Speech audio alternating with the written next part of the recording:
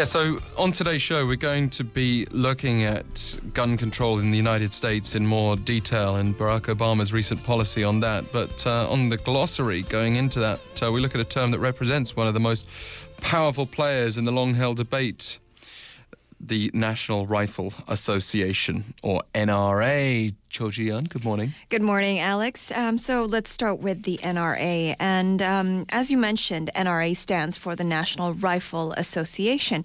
The group was founded in 1871 as a recreational group designed to, quote, promote and encourage rifle shooting on a scientific basis.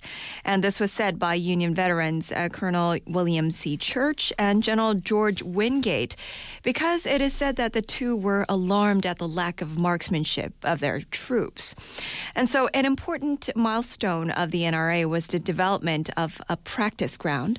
And in 1872, a site on Long Island, the Creed Farm, was purchased for the purpose of building a rifle range, thanks to the financial support of New York State.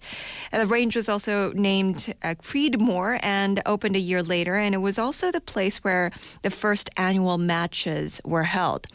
And during World War II, the association offered its ranges to the government, developed training materials, encouraged members to serve as plant and home guard members, and developed training materials for industrial security as well. And law enforcement training was next on the priority list for program development for the NRA.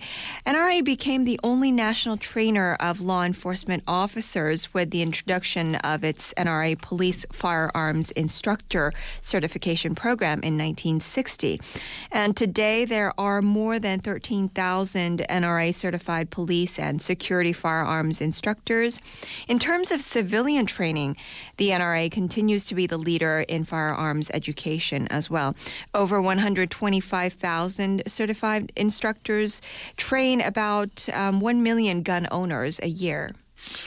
That's the history, but the NRA is currently among the most powerful special interest lobby groups in the U.S. with a substantial budget to influence members of Congress on gun policy. Yes. How did that come about? Well, political lobbying for the group began in 1934 when the NRA began mailing members with information about upcoming firearms bills. The association supported two major gun control acts. First, the National Firearms Act of 1934, the NFA, and the Gun Control Act of 1968, or the GCA. In 1975, a newly formed lobbying arm, the Institute for Legislative Action, tried to influence policy directly.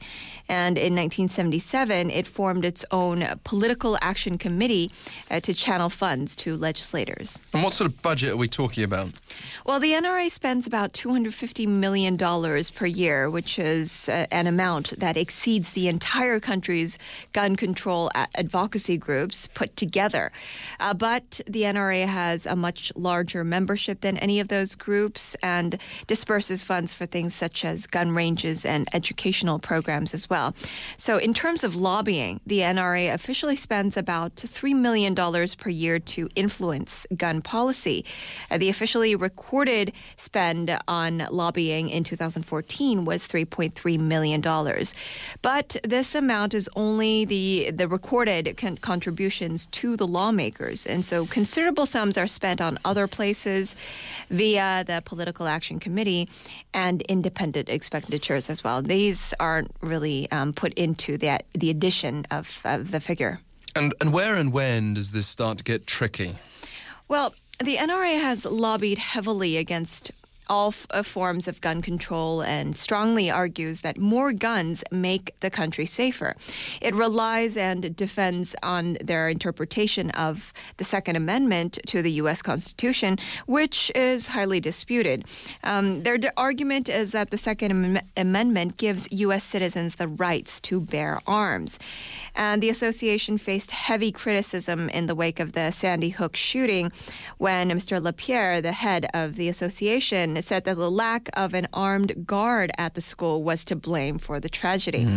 The group strongly opposes most local, state, and federal legislation that restricts gun ownership. For example, the NRA recently has lobbied to resell the guns that were confiscated by the police, saying that it would be a waste of perfectly good guns.